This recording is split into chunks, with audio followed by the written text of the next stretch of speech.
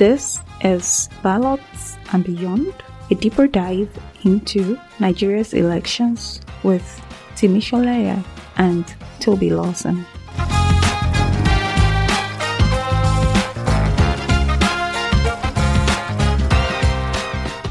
Good day. This is Ballots and Beyond, an initiative of the Ideas Untrapped podcast. It's a hopefully in-depth look at a different issue or series of issues almost daily in the run-up to Nigeria's federal elections later this month of February 2023.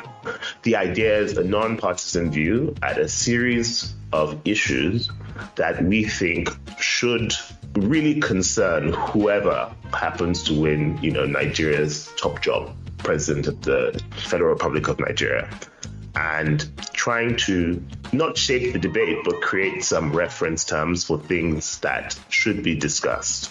Today, Fayemi, Double F on Twitter, who has kindly agreed to come on and give us some of his insights as a person who has paid a great deal of attention to the policy arena of Nigeria in a sustained way. I'm Timi Sholeye. I build infrastructure here in Lagos. My co-host is Toby Lawson.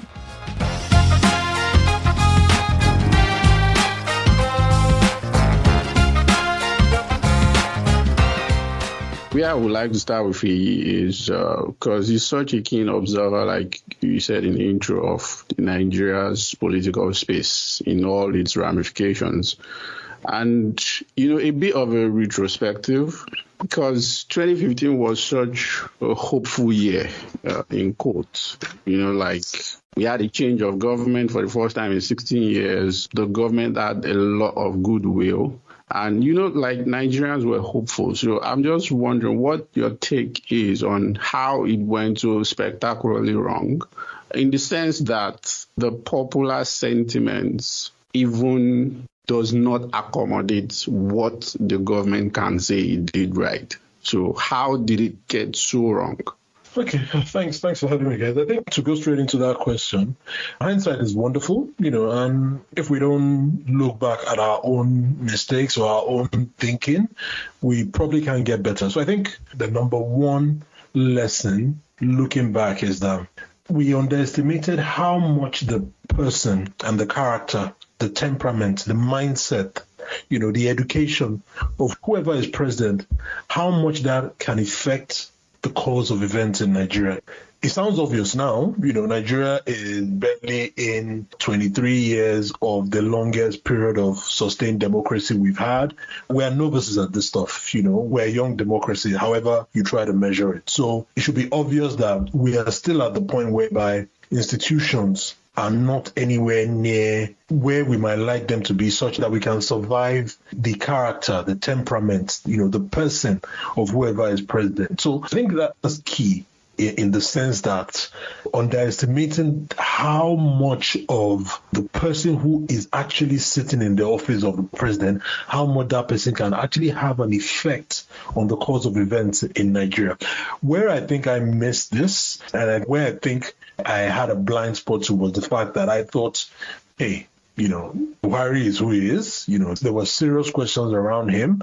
What had he done with himself in 30 years out of office? But where I thought it might be mitigated is in the sense that, okay, even if you have Buhari as the person and you have all this risk around him, if you have a team around him, if you have a team of people who are slightly maybe a bit more reasonable, more open-minded, that sort of thing, maybe it could be a countervailing force in the sense of him not being able to take Nigeria to the exact place he wanted to, or the ideas he had in his mind. So I think in general, we had, like you said, 2015 was very, very hopeful. I was very, very hopeful.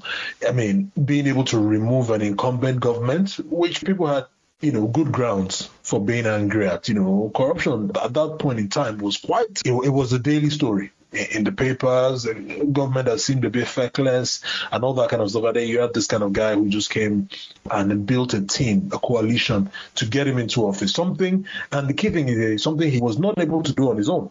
Several attempts before that. So you probably thought that, 2015, okay, Buhari had tried in 2011, 2007, 2003. He could never do it alone. So now you have Buhari plus all these people who are around him who you might say are slightly more reasonable, and somehow some magic would happen in the sense that his worst successes will be curbed and maybe we'll get the summary is that it's not happened like that. And I think something Timmy mentioned earlier was that 6 months when nothing happened. I think for me, that was just the biggest indicator that things had gone wrong. Because if you had a party that campaigned as a team, people spoke on behalf of Buhari during the campaign. You had El Rufai, you had Tinubu, you had Fahimi, you had all these people, who were part of his team.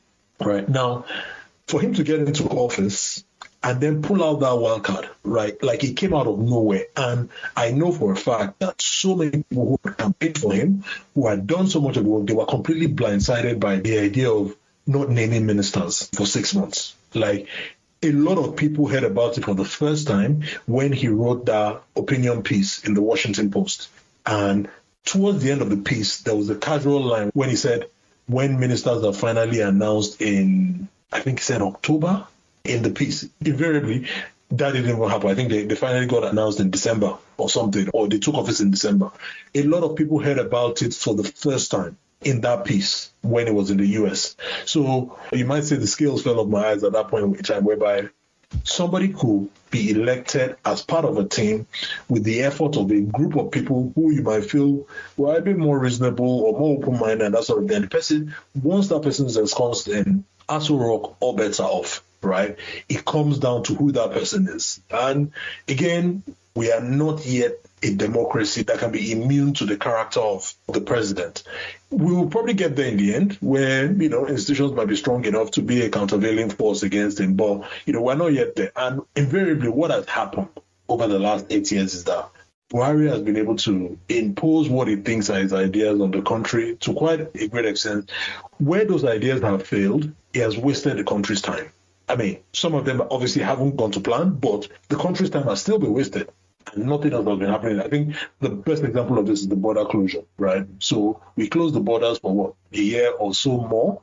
Nothing happened. It was just a waste of time. Prices went up, and then all the reasons that were being retrofitted to the argument saying, it was a way to catch smugglers, it was a way to stop arms smuggling, it was a way to stop drug smuggling. And even when we got to the point where people started saying crazy stuff like China closes borders and China is now great, those kind of things. All those things, none of those things came close to happening. In the end, we opened the borders, but it was for no reason, just pure damage.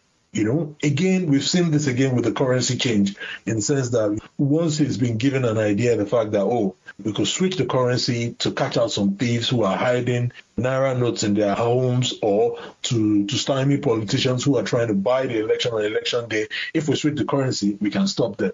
None of that is going to happen. We've seen how the chaos with God knows what economic damage this has done now to the country. So all of these things in the sense that he has a worldview, and even at the cost of expensive and extreme failure, we are going to have to go through those ideas with him, and then maybe he'll change them. So I think the summary of my answer to your question is that we were very hopeful.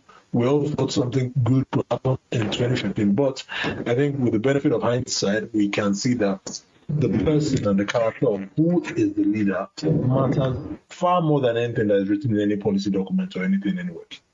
Yeah, I'll go back again to 2015 just a bit. There was something I think you tweeted, which I want to relate to your last point about his ideas and how this is not a Buhari podcast, by the way, so I promise I'll move on very quickly.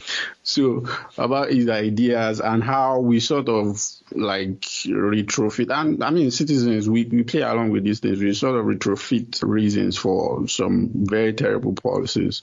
What you said at the time is, we finally have a president that has wanted the job, for a while. He's run for president multiple times. How much do you think wanting the job affects your ability to execute, right? Having a plan, having ideas, knowing what the job is about, or they are just two very disconnected things? Because we can say the same for at least one of the presidential candidates who has also run many times. And one of the things that people who like him seem to say is that, he has experience, he has thought about the problem, and he will know what to do from day one, So are we making the same mistake? Well, I think this is quite an interesting one. This cycle is going to be an interesting one. So, we know Atiku has wanted the job for a long time. He first ran for president in 1992. So there's no doubt about that. Tinubu's one is a bit more interesting in the sense that it's a kind of departure from the typical Nigerian politician who wants the job. So I guess, with Buhari, he won the job, but the evidence of him wanting the job was always mainly in him running for office.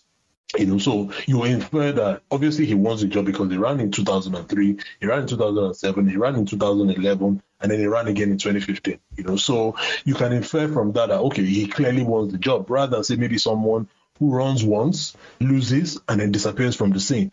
Again, we can also infer the same from Atiku in the sense that he's been running for quite a while. I mean, he obviously wants the job. The difference in this case around with Tinubu is the fact that he's saying that not just so much that he wants the job, but that it's his turn. Right now, that part of it is almost kind of like it's always been the quiet part of Nigerian politics. He never really said out loud. All the time that Buhari said he wanted the job, he never actually said it was his turn. Even Atiku has never actually said it's his turn. He just wants to run. So to answer your question, how much does wanting the job? So there are two parts of it, right? The part that we infer from someone, he wants the job, he's been running several times, obviously he wants the job. And then somebody explicitly saying it, that he wants the job, that because it's his time, it's his turn or something. Those are two different things. It's harder to put Peter Obi into any category. He seems to be riding a wave more. So you might say that maybe he wants the job, but then the wave of support has actually lifted him to the point where he's maybe a viable candidate, that sort of thing. In summary, I'll probably say in the Nigerian context, it's kind of overrated. People want the job for all sorts of reasons. And if anything, again, we must always learn from hard, real-life experience. If anything, I think we can see that Buhari's wanting the job all those times. He ran 4 times, Really, what he's done in office, we can fairly reasonably conclude that he didn't really have any particular ideas. He just has a narrow set of ideas. The exchange rate must be so and so. He had maybe some ideas around security. He had some ideas about the oil industry. That sort of. They were just a set of fixed ideas that have not been updated by reality over time. So him wanting the job, you can say in this case, it was kind of like overrated. It wasn't like this time he ran, he maybe went back, updated his ideas, thought about things a bit better. He was just the same person running. So wanting the job in Nigeria, I think my summary would be that it's often more an ego trip. And to be fair, this is not unique to Nigeria. Positions everywhere, you have to have an ego to be able to say, oh, I'm the best man to be leader of my country with millions of citizens or something. But to a larger extent, I think in Nigeria, it's more of an ego trip in the sense that people just think that them, who they are, is the best qualification for the job rather than actually being prepared or doing any kind of preparation, that sort of. So you'll be surprised that a lot of these people who actually want the job, they don't have any preparations, they don't have any detailed plans in the work. They are selling themselves, as whatever it is. Sorry to interrupt, but just because, again, I share Tubi's interest not to make it a PMB podcast, but to what extent do you think he simply just wanted to vindicate the first time where he was removed in a coup? And basically, yeah. Oh, I think. I mean, it's a big part. I forget that quote now. I can't remember who said it. Maybe it was Sigmund Freud or something about how a great deal of change in the world or something has been affected by men with repressed sexual desires or something like that. I mean, people have all kinds of motivations, and in his own case, as base as that motivation might be, it was the biggest driving force for him. It always shocked me just like how it was like you would always be able to find an Economist or Times or Daily Times article for some economic crisis we were having from his previous term where he had done the same thing again, despite the fact that it was, almost 40 years later and the world had changed vastly. It didn't work that time. It didn't work this time either, but probably for different reasons each time. Yeah. I think he convinced himself that it didn't work the last time because he didn't have time. Like he was kicked out of office very quickly. So he just sat on that. Like you said, it's remarkable. Somebody has been sharing some old Daily Times front pages of 83 or 84 during the currency change. It descended into a crisis, just as it is now. It's remarkable. The man is replaying all his old hits. And he just feels like it didn't work the last time because I didn't have time. Now that I have time, it will work better, close the border again, obviously at great cost to the country, that's all. So, yes, it probably accounts for the vast majority of his motivation, if not everything, the sense that, I didn't finish the job the last time, now I've come to do it. So in the sense of like looking forward, looking back a little bit more recently than 2015, Buhari is doing his, what we're going to call exit interviews at the moment, right? And he is saying that he has done his best and that not everything can be or should be expected to be achieved in one administration. He's the leader of our country, so I'm not going to take like a mocking tone, etc. If he says he's done his best, maybe he has done his best, and he's the person that we picked in both elections. I don't think anyone can fault that he really did win, whatever rigging, etc. Right? He won. He won both times. Like, he is who we picked, and he has done his best. And you mentioned this question of the character of the person, right? And so you said that the most important things are character and temperament. How do we look for that in the next person? Like, if we cannot depend upon their policy statements, and let's be honest, with at least two of them, and I think maybe three of the four that are not really national candidates, right? We don't have the clearest view necessarily about biography. If what you say is the most important quality to look for is an intangible one, then how are people supposed to make a decision? It's a really good question, and I'll probably say that at the risk of overcorrecting for Buhari's 8 years, if you were to ask me, I'll probably say the most important thing to look for is curiosity. A certain level of curiosity in who the president is. Like I said, let's assume that we are correcting for Buhari in the next person. If anything has been his biggest character flaw is his lack of curiosity. I think I've mentioned this a few times, maybe to Toby elsewhere, but I always say this, right?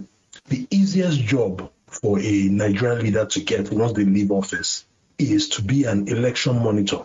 These jobs, they land on your laps. So you might have somebody like, say, the Carter Center or something. There's an election going on in Malawi, Zimbabwe, or somewhere across the African continent. They have monitors. They're going to go there just to deliver a report for that election. All they want to do is then they then need somebody to kind of like just stand. Elder statesman. Exactly. So all they'll do is they'll fly you out. And the AU does it all the time. Exactly. They will basically just put you at one polling station and then have you to, speak to the media after. It's an easy job, but you get it. That lack of curiosity has obviously played out in his 8 years in office. Now, imagine today that something was going on in the country, right? I mean, how do you think Buhari can break out of his bubble in Aso Rock to find information by himself? I try to think of it. I don't know. Maybe he picks up a newspaper or maybe he watches TV. But again, all of this is heavily curated stuff, right? So things like with NSAS, for example, when he came out to finally give a speech to the country, you could tell that this was someone who had only received one type of information on NSAS, and it was people telling him that this is a threat to your government, this is a threat to national stability, this is a potentially regime change situation, that sort of thing, which is why he then gave that speech and said, basically saying, I'm warning you guys, end this stuff now or else. And that was it. So somebody has to display a certain level of curiosity just of things around the world. Again, you see all this stuff during the campaign that, it's sort of like was swept under the carpet, but when he was referring to Germany and to West Germany, that sort of thing. Again, with the benefit of hindsight, all those things are red flags, but just basically evidence that the person is aware of what is going on. Because look, Nigeria is confronting some serious issues. Fundamentally, to use one big one, fundamentally, we are looking, as I tell people now, if you squint, you can see the end of oil in sight, right? So fundamentally, we are facing an existential issue as a country. Well, not so much the people, but the government itself, right?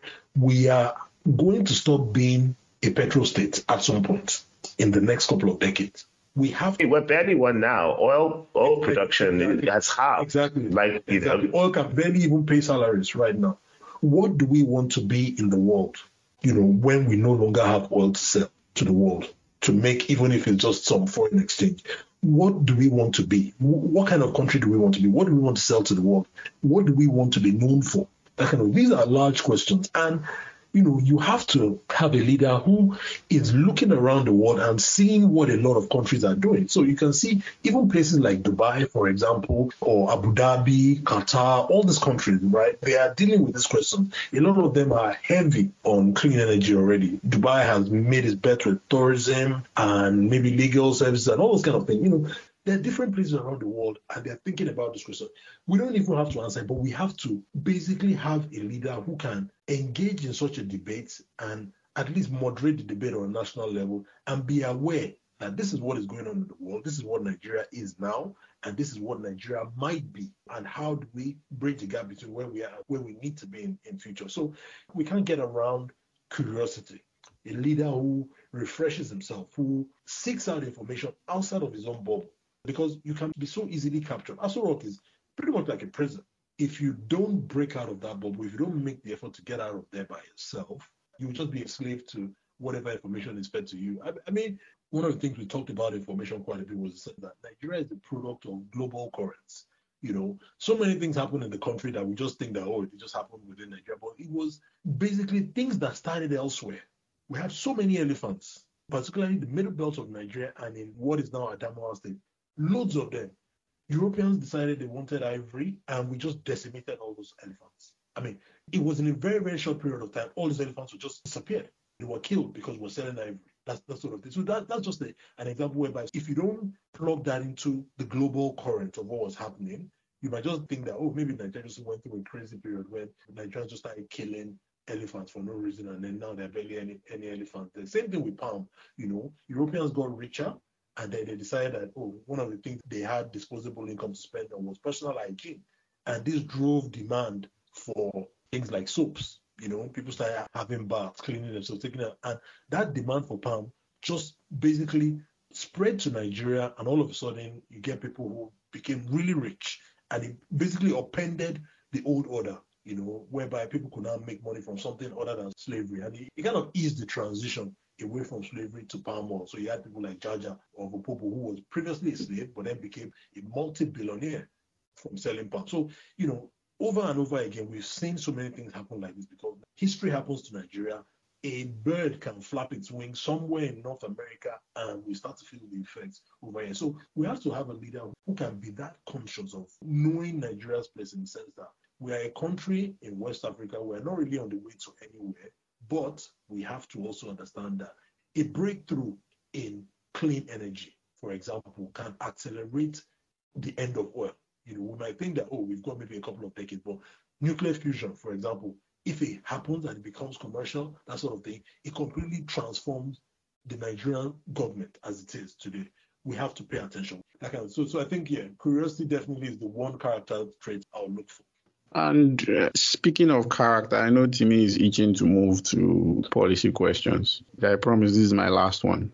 I want to speak briefly on the character of the supporting cast here, because we look at the character of, the main guy, the person running for president. So, there's this thing, I don't know, maybe it's unique to Nigerian politics, probably not, of people making themselves the mere reflection, regardless of their history, their precedents, or even characters they've been previously associated with.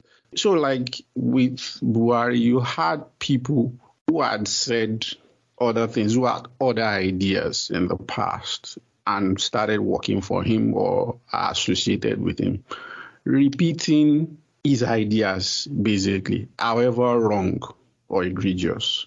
So, you understand that kind of behavior, is it strategic or is it something that is just endemic to Nigerian politics or the way the political system or the party system works in Nigeria, being personality driven? What are your thoughts? I think it's probably not unique to Nigeria, but it's definitely worse in Nigeria. It's a lot worse in Nigeria. And it goes back to the initial point we're talking about in the sense that we don't have any institutions that can survive who the president is. The Nigerian president is a wealth generating machine. Even if you forget everything else, the Nigerian president can make you rich in ways that you cannot imagine. So just being that wealth generating machine alone can cause people to turn themselves into a mirror of that person, right? So in that sense, again, we don't have institutions that can withstand or survive the president. The president can order things to happen, or more like he can stop things from happening. The president's negative powers are very, very strong, right? The negative powers are stronger than the positive powers. So the president, for example, cannot say, maybe he visits Murtala Mohammed Airport and he says the toilets are not working, and then he orders that all the toilets will be working and be clean. We can probably get clean toilets for a few months or a couple of months. We all remember how Osinbajo flew over Apapa in a helicopter, and then they ordered that things should be stopped, and it went on for years, that sort of thing. But if the president decides that you are not going to they can shut down your business or something, so it's kind of like negative power is much more powerful than any kind of positive power, and that negative power can make people rich. You can take out your competition, that sort of thing. So I think that's one reason why, just the fact that the president is somebody who can create wealth in a way for people that almost kind of like nothing else can do, that allows people to turn themselves into a mirror of, his personality driven asset. But here's the thing, there are two parts to it, right? The second part is, I always repeat this quote a friend of mine said, it says in Nigeria, power is qualitative, it's not quantitative. It's quantitative, not qualitative, right? And essentially what he was trying to say was, if you have 24 hours of power available in a day, that power has to be wielded. If the president is incapable of wielding it, then alternative power centers will spring up all around, and people will be wielding power on the president's behalf, right? And the best example of this is sickness. And we saw all of this happening when Buhari was ill, when he was out of the country, people were wielding power on his behalf. The kind of power centers, you had chief of staff, you had national security advisor, you had central bank, you have legal vice president, you have even first lady, all those kind of things, right?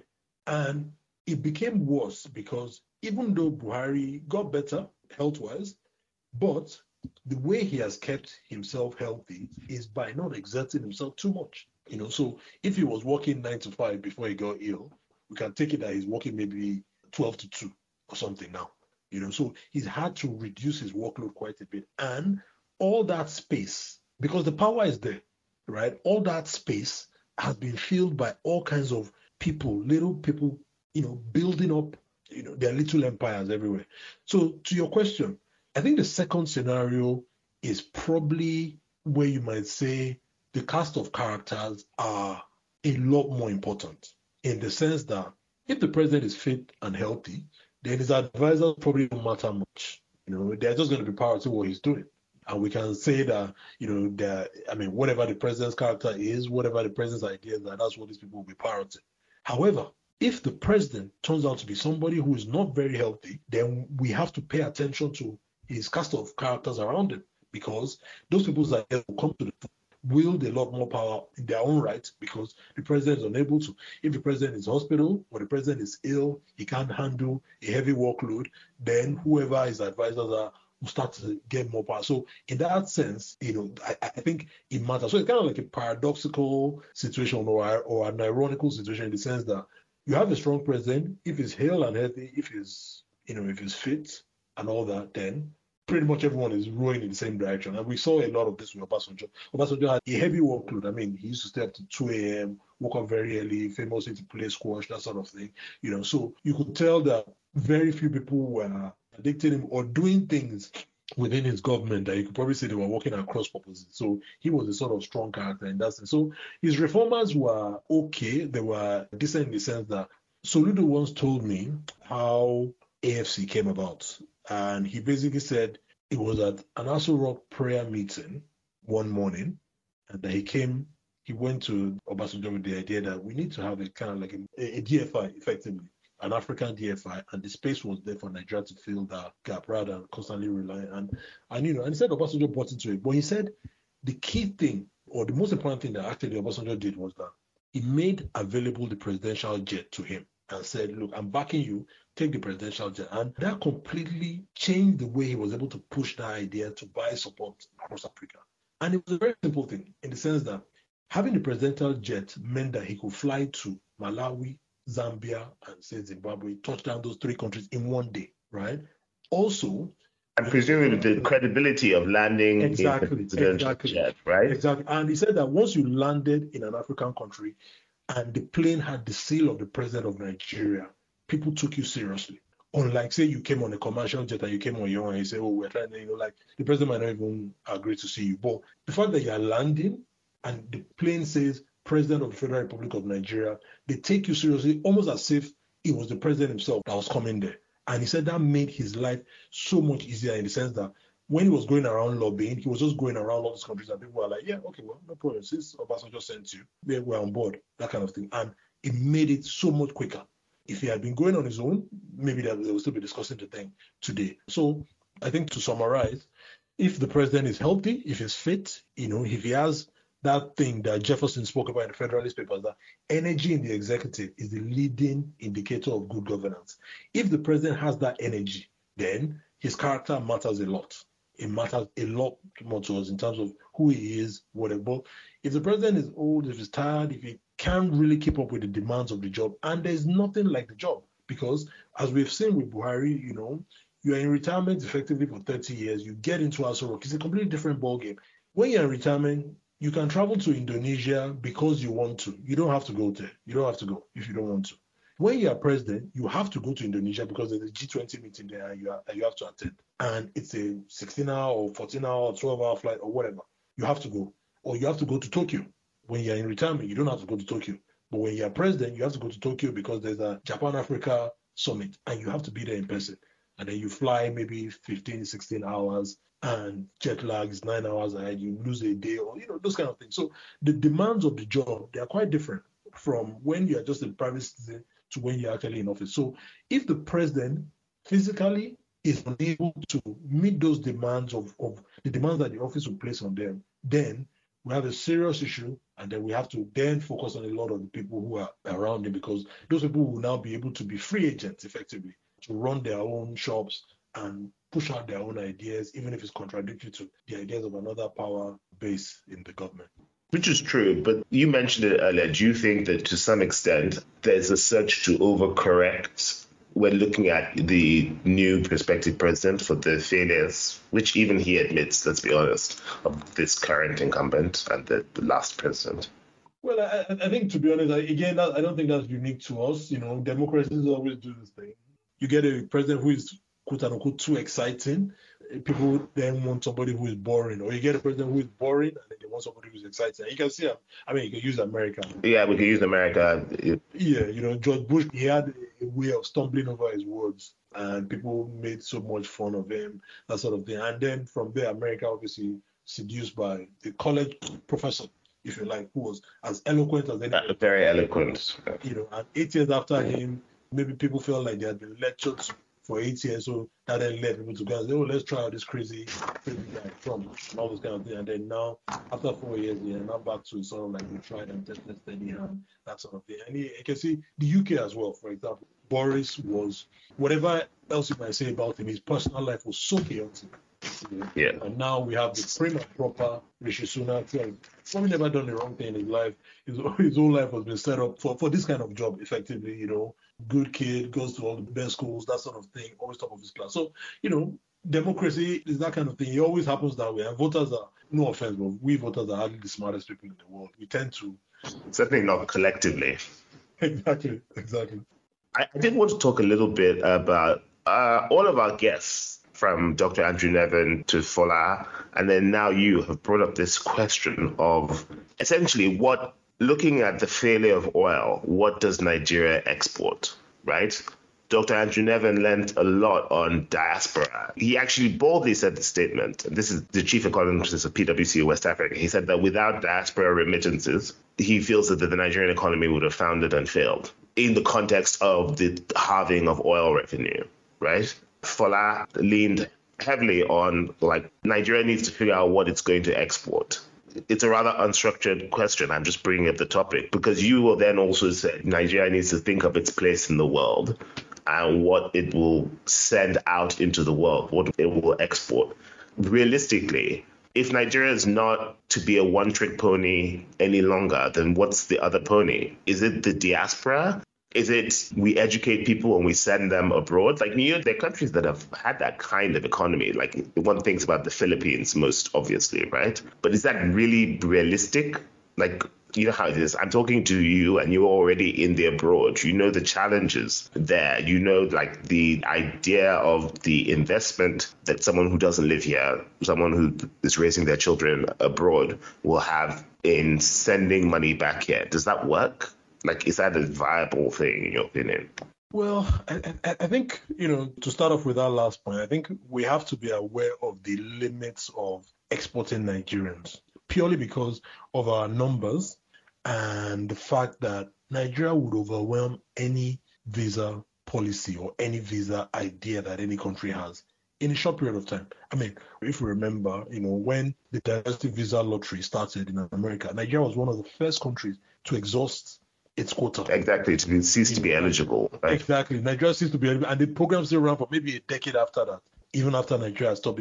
So you can see those kind of things. One of the reasons why Nigerians don't have visa-free access to so many places is just because if you do that, the sheer numbers from Nigeria will just pretty much overwhelm everything. So I think we have to be able to realize that, first of all, a strategy like that will have limits, and people will always want to pick the cream of the crop of Nigeria. So they want to pick the absolute best and then not want to have to deal with everything. So, but I think to answer the larger question, we have to be mindful of our history. History is strong. It weighs heavily on Nigeria.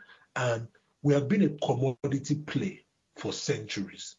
And again, I always tell people that this is a sensitive topic, but if you stay with me and bear with me, we can make the argument that slavery was a commodity play, in the sense that it was just capturing people and sending them abroad. As I always say, nobody gave a slave a bath, dressed him in nice clothes, and maybe put jewelry on him before exporting so that they could get a better value from him. It was literally capture, sell, and then the Europeans will come, they'll pick the ones they want, they'll look at some people and say, oh, this one maybe has a bad leg or something, we're not taking that one, and that was it.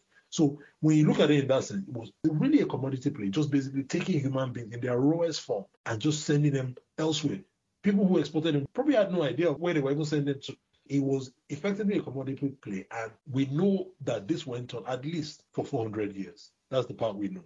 And then we transitioned from that, straight out of that, into palm oil, which is another commodity play. Again, like I mentioned earlier, the demand for which was driven mostly by Europeans getting richer and deciding that they had money to spend on hygiene and all kinds of derivatives of palm oil. And then after palm oil, we then transitioned into crude oil.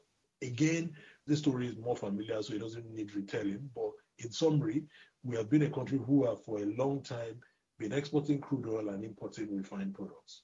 So we have to think about the fact that our history weighs heavily on us as a country that has been a commodity play for centuries. We have to break that cycle, and whatever is coming next after crude oil, if we leave this question to the politicians, and this is why a podcast like this is interesting, and we try and strip away what it is that politicians are focusing on for their own short-term game and actually try to get to the nub of the issue. Because if we leave this as a question for politicians, they are going to try and look for the next thing they can dig out of the ground and export. So maybe it's lithium for electric vehicles or something, and they find it in one place, and then the government steps in, and they start exporting that or that kind of thing. But fundamentally, we have to be a place where people can find the skill to make stuff that they need.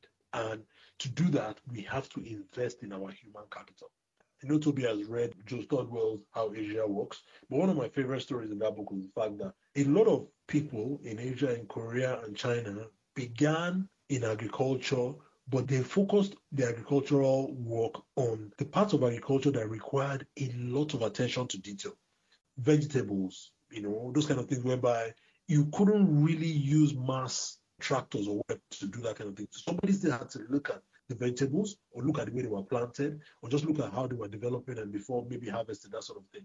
Now, the argument he made in the book, which I found pretty convincing, is that when the time for factories came, people who had built up all those attention to detail skills could transition very easily into factory work, which required the same skill. So basically, the fundamental skill here was attention to detail, right? And you could actually use that on the farm and you could use it in a factory. I visited Vietnam about 4 years ago now, and we were just walking around in Hanoi, just looking around, and I saw the people who were trimming the flowers, the hedges and all those kind of things. And you see these people, they will trim, take 5 steps back, look at what they were doing, go back to it again, trim, and they were just doing it over and over again. Basically, trying to see, oh, is there a leaf hanging out somewhere there?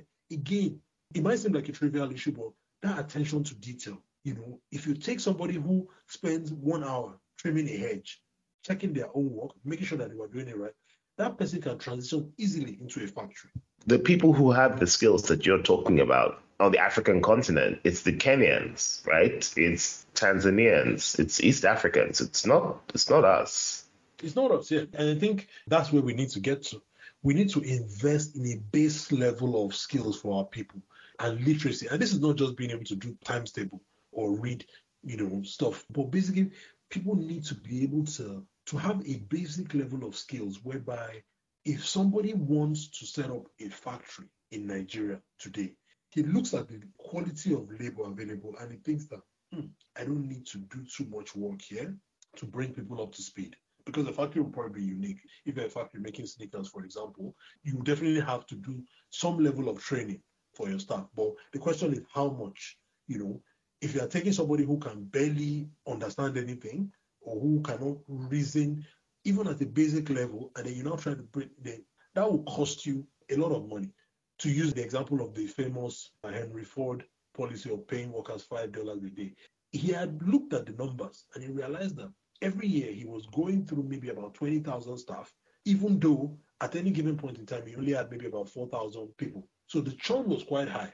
So what he did was say, you know what, this was costing too much. So effectively you're training 16,000 people and they leave. You're spending a lot of money training people and they leave. So okay, what we need to do here is find a way to retain people and then drop down that cost of training, because that was killing us. So if we raise the cost of labor to $5, people will be more incentivized to stay. And then when we train them, we know that we can have them for much longer till they can pay back the cost of their training, that sort of thing. So, Nigeria has to be a place whereby we do the basic level. We bring our people up to a certain level of cognitive skills, of literacy, of understanding, just basically being able to reason, such that if somebody wanted to bring a factory or to produce something in Nigeria and it comes and it just looks at the level of skills available in the country and they say, if I go to Nigeria, I might need to spend maybe $10 million on training, compared to if I go to China and I only need to spend $1 million on training, that sort of thing, and then he will go to China. But if we bring down that cost, that basic cost, and this is the cost whereby we fundamentally spend money, get out there and educate people to a certain level. And this is not just school education, but basically all kinds of critical thinking, all kinds of, just to raise the floor of our human capital. And I think if I was to put it in one sentence, I think that would be it. That we need to raise the floor of our human capital such that we can then become a country that is a base for making all kinds of things, all kinds of different things. And then that way we'll probably build a more sustainable future, because it is built on the fact that we have that human capital that is adaptable, that can do so many different things, rather than just digging stuff out of the ground and hoping for some buyers to turn up. Trying to dig down a little on this, which is that something that the president should be involved in? I'm trying to disentangle. Are you speaking about employment and industry and maybe industrial policy, or are you talking purely about education or some nexus that's intertwined of those two things? Like, I agree with what you're saying. I just don't I don't immediately necessarily agree that that's a job for the president. Well, yeah. So I think the challenge here is that the reason why it's a job for maybe not just people, but a federal job, and I'll use an example, is that we have Nigeria today, right? And the variation within Nigeria is almost worse than the variation between even Nigeria and other countries, in the sense that the quality of education in the country is so variable. Lagos is probably bad, other places are bad, but, if you go to other different parts of Nigeria, people are not even learning anything at all. Kids are not even in school at all. So a lot of states have less than zero capacity to actually raise the floor of their human capital. They don't care. Governors don't care. It's too much of a long-term issue for them. They deal in 4-year cycles, in the sense that elections are every 4 years. So they probably don't have any incentive to focus on something whereby the results will show up in 10, 15 years' time. So if we were to leave it as we are today, especially things like primary education, which is the job of the states, we're going to be here for a long time, because the quality we're going to get is so variable.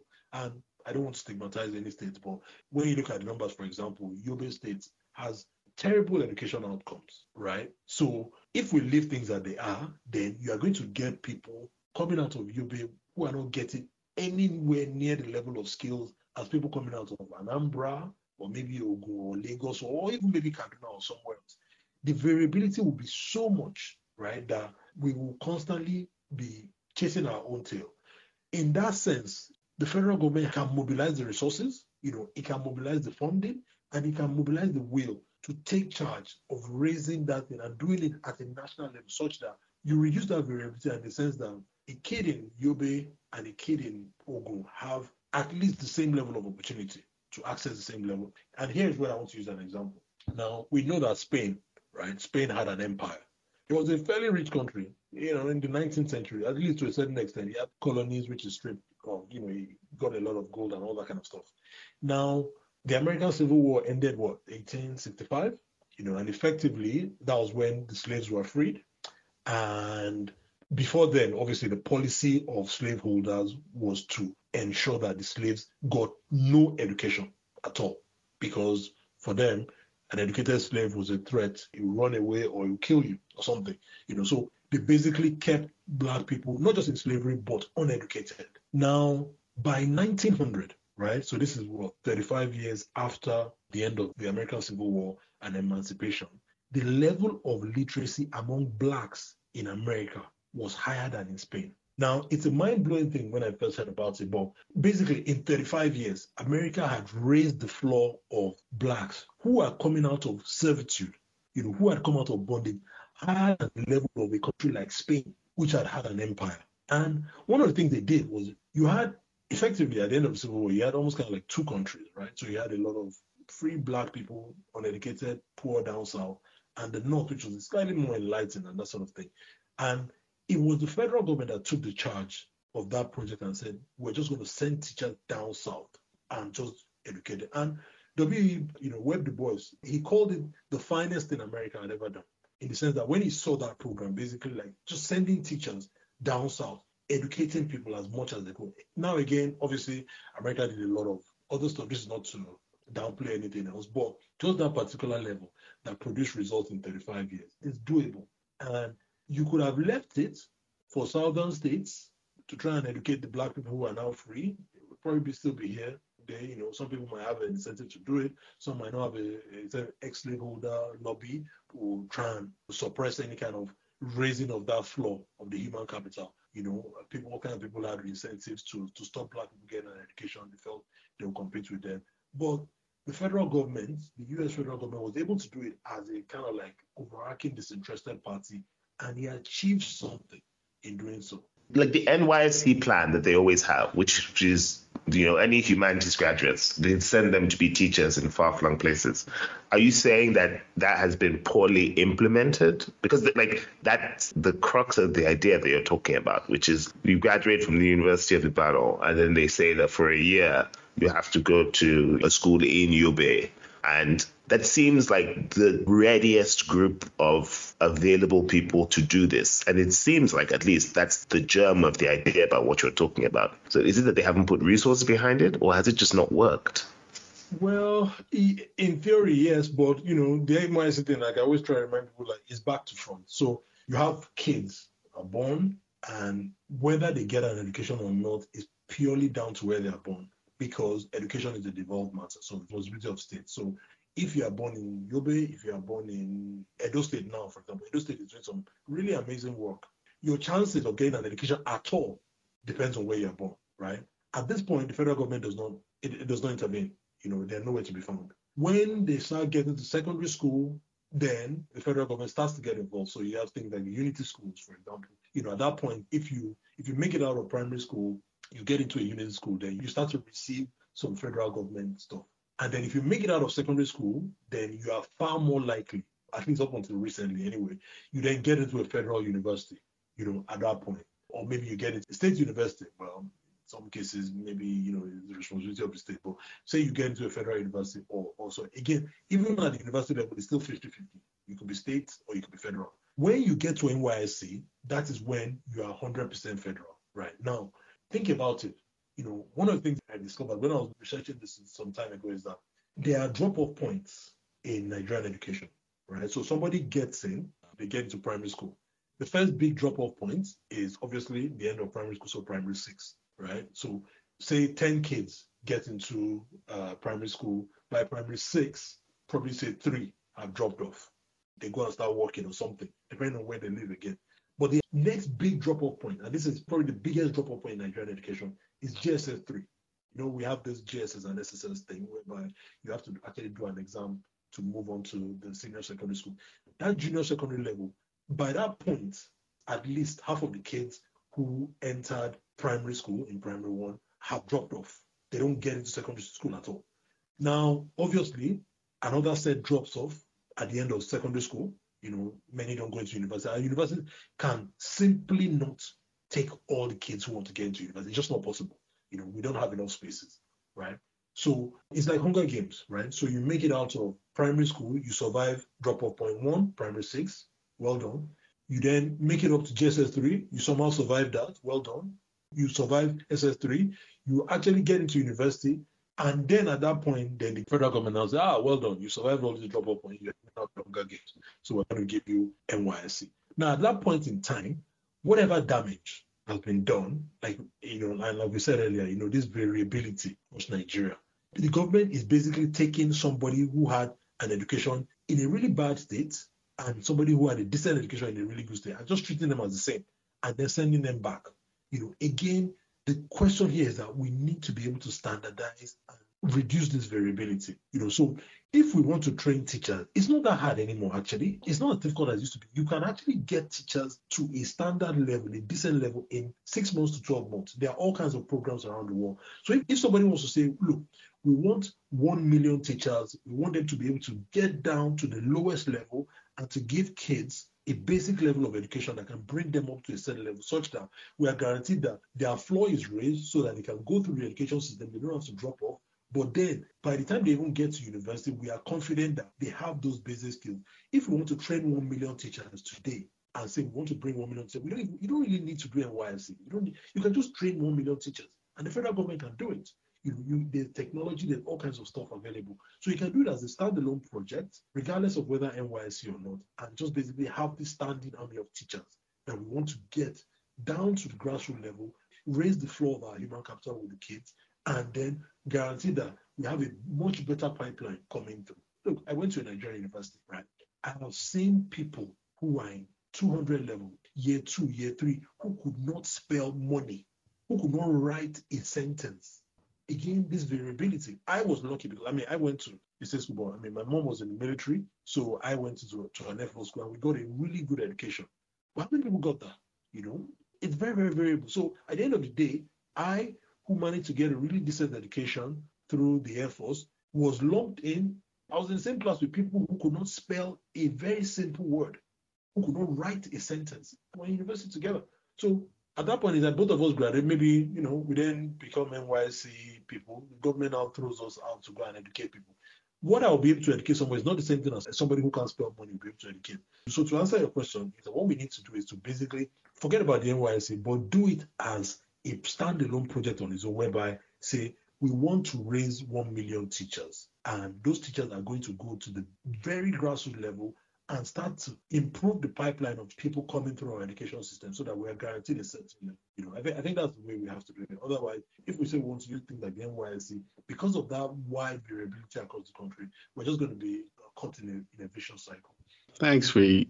Your point on commodity and what we export is actually quite ominous. I recall reading a paper a couple of years ago by 2 economic historians who compiled a lot of colonial, even pre-colonial export data, and it still pretty much correlates with structure of modern economies today.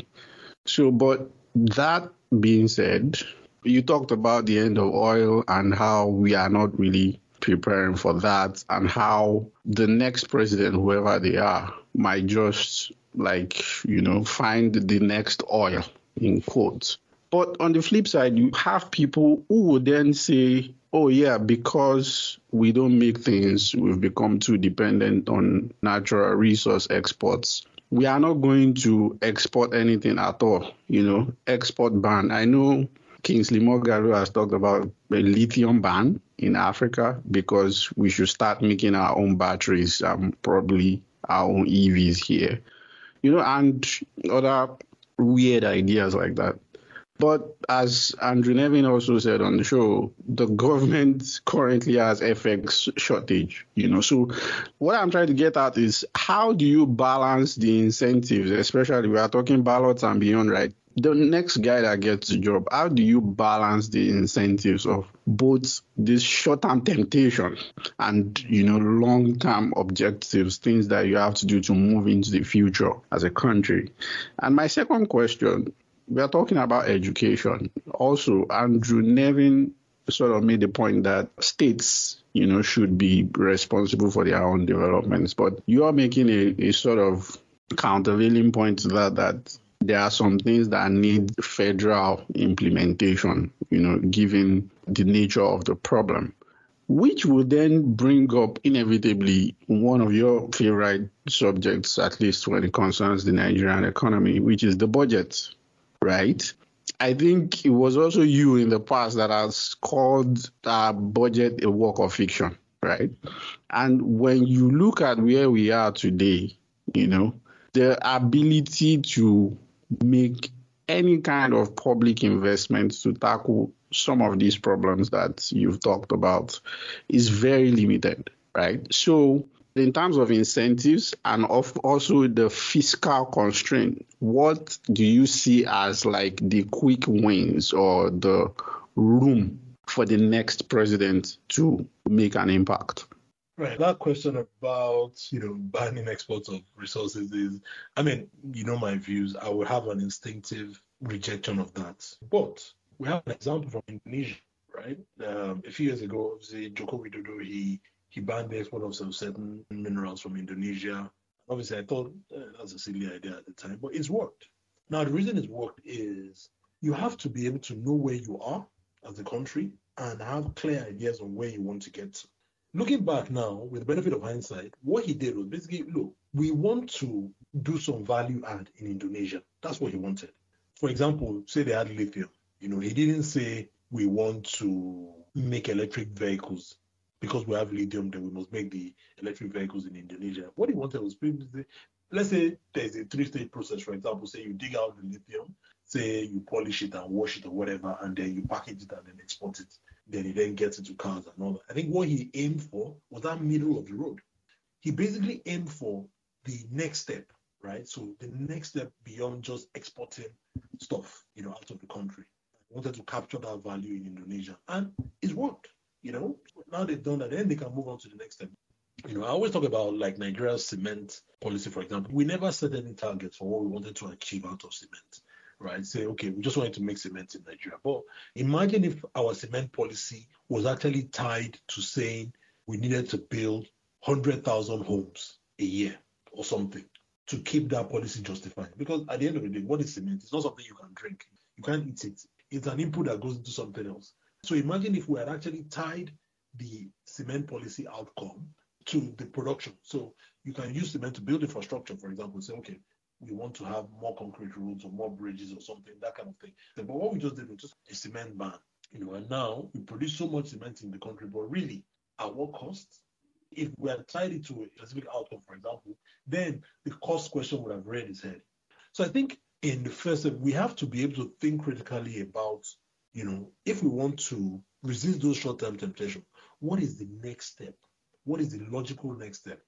Find something. Say you just find something under the floor in Nigeria, and we're trying to fight being a commodity play. You don't just say, oh, we're just banning that thing. That thing might have several stages it goes through before it becomes a final product that is actually useful to people. What part of that do we want to at least start to capture in the country, right? And, we're not Indonesia. Because, again, we have to look at ourselves. Indonesia is a country that raises billions of dollars because their Hajj, just think about their Hajj system, for example. In Nigeria, we subsidize Hajj. In Indonesia, is an investment. People start to save money over a long time. So they have a Hajj fund. That Hajj fund has tens of billions of dollars in it. People have been saving over time because they want to go to Hajj, and it's run like a proper fund. And that was one of the first things that Jokowi used when he became president to do a lot of his infrastructure build out. All the bridges and airports and the big that had fun because it's a long-term fund. People start saving for it for a long time. Another thing in Indonesia is that if you look at the difference between them and us when it comes to life insurance, the amount of premiums they can raise in a year for life, it's like worlds apart. We are nowhere near them when it comes to the amount of premiums that they're life insurance. And again, this is another source of long-term funding. So domestically, they are able to mobilize funding to a certain degree that Nigeria can only dream of. So again, we cannot just copy their policies willy-nilly. So we have to think about it. If you have a commodity, what is the next step that we can capture? And once you've achieved that, set yourself realistic targets and then move to the next. So for me personally, I think that's the only way we can resist the temptation, in the sense that we have to think realistically about where we are as a country. Don't take any knee-jerk decisions. But like I used to say, when we had the whole auto policy debate, I used to say that, look, if you want to do Innocent, if you want to say push Innocent as a champion, you are not going to do it by blocking imports or forcing local companies or local government agencies or whatever to buy the product. You need a kind of feedback that you cannot control. And the best option would be have a policy of exporting Innocent to other African countries. Start from there. The feedback will come quickly. And I always use the example of Korea. Back then, when General Park decided that they wanted to start exporting cars, right? He called a meeting, really, effectively, and the guy who was Hyundai, the founder of Hyundai, he just came back. He came back to his manager, who was a British guy. I've agreed with the president to export maybe, say something like 7,000 cars a year. And the guy, his manager, the British guy, said, are you insane? There's no way we can do that. Who are we going to export these Korean cars to? And the founder was like, look, I agree to you because if I don't meet that exporter, he's going to jail me. So they then came up with a plan to start exporting these cars. And the cars were so bad. But Nigeria was one of the places they exported them to because they were cheap. And one of the feedback they got was that it was so bad that they said in Nigeria, the first time somebody took it to a car wash, the color completely changed. Or somebody was actually washing the car and the roof came off. But that kind of feedback, they were able to quickly iterate and improve the car. But if you are making a car in Nigeria, then you ban import of cars and you say all government agencies must buy the car. What happens? If the car is not good, what else? How does Innocent improve? How does any local manufacturer? So we have to think about, again, this is kind of like the next step. So if you want to make a car in Nigeria, all well and good, but you need to be able to have a way to get the kind of feedback, brutal feedback, that will improve you. So resisting the temptation, understanding where you are as a country, understanding what is the next logical step. You might not really be able to jump steps like you think you can, but move on to the next step. If we have a mineral in Nigeria today, what is the next step of value that we can capture rather than just exporting it in its raw form? And then invest in that area and then see where it takes you. We are walking into a situation whereby, because of the last 8 years, the amount of borrowing, the government spending way beyond anything it earns, and you mentioned earlier, at the start about how oil is pretty much done for us, We don't really understand how much the next president has at that, in the sense that every single kobo of revenue in Nigeria today is spoken for twice. Yes. So you look at the 2023 budget that was put out, the government plans to spend 20 trillion. And what's the deficit then? And the deficit is about close to 11 trillion, right? So with optimistic revenue projections of 9 trillion to fund that. Whoever is coming into office, there's not a pot of money that they're going to meet and be able to say, oh, there's literally no discretionary spending. We run the risk of electing a president if the president cannot really do some bold reforms and tackle some bold ideas. The person will just go into office and it will just be the person signing off payments to our creditors and signing off payments for salaries and not be able to do anything else. So it's a big challenge. I think a lot of people have not talked about, and we really need to think about that. The next president is entering office with their hands tied. How they break free of those handcuffs is going to be determined by the quality of ideas and the boldness of the reforms that they're able to push. Do you really think so? Because we've asked one of them for our previous guests, which is like, that was the crux of the discussion, which is like, who would want this job, right? Exactly. I was going to ask the same thing. Like, who would want this job, right? Not like being president is pretty sweet, right? But the only opportunities you're going to have really are to specifically enrich the people around you with the few morsels that are always at the disposal of the president, right? The idea of funding any large-scale change, as you point out, it seems, our budgets have gone from 7 trillion to 23 trillion over 8 years or something. Our deficits, have gone from 1.7 trillion to, 12 trillion. And this is not even including this $50 billion Ways and Means securitized fund that is supposed to now become part of our formal debt burden, right? Like the current administration is leaving for whoever comes next an unsustainable fiscal position. So like who on earth would want this job? Exactly. Take the example of what I talked about earlier. Say we wanted to train 1 million teachers and wanted to raise the floor of our human capital. There is nowhere in the Nigerian government's fiscal capacity that it can do something like that on its own. No way. No chance. They cannot raise the funding. They cannot raise the expertise, that kind of thing. What can be done, however, is if you have a leader who can mobilize the resources from somewhere, and typically out of Nigeria, there are people who will give you the money. And to use a practical example, something I've talked about recently, Indonesia, a few years ago, they had a palm oil plantation fire. And these fires happen all the time. I mean, people in Singapore talk about it all the time, whereby once they start clearing bushes to plant palm trees in Indonesia, the fog actually wafts over to Singapore and, messes up a lot of all the countries around them, right? Now, so these fires happen quite a lot. It's almost kind of like normal part of life. But a few years ago, it got out of hand and it was so bad. I mean, the fires got out of hand beyond what anyone intended. And then you had a situation whereby, if memory serves, the number I saw was about 200,000 Indonesians landed in hospital as a result of inhaling all these kind of fires and all this kind of, and it just caused so much damage. Now, Jokowi saw this as an opportunity, and he basically took on the local palm oil lobby and pushed through some very, very difficult environmental reforms. And he uses to position himself internationally as a clean energy guy, an environmental guy, a guy who is concerned about the environment. Now, just Google, you see, and now you start to see all kinds of investments are pouring into Indonesia. They've been able to mobilize a couple of $1 billion to aid their transition. Timmy?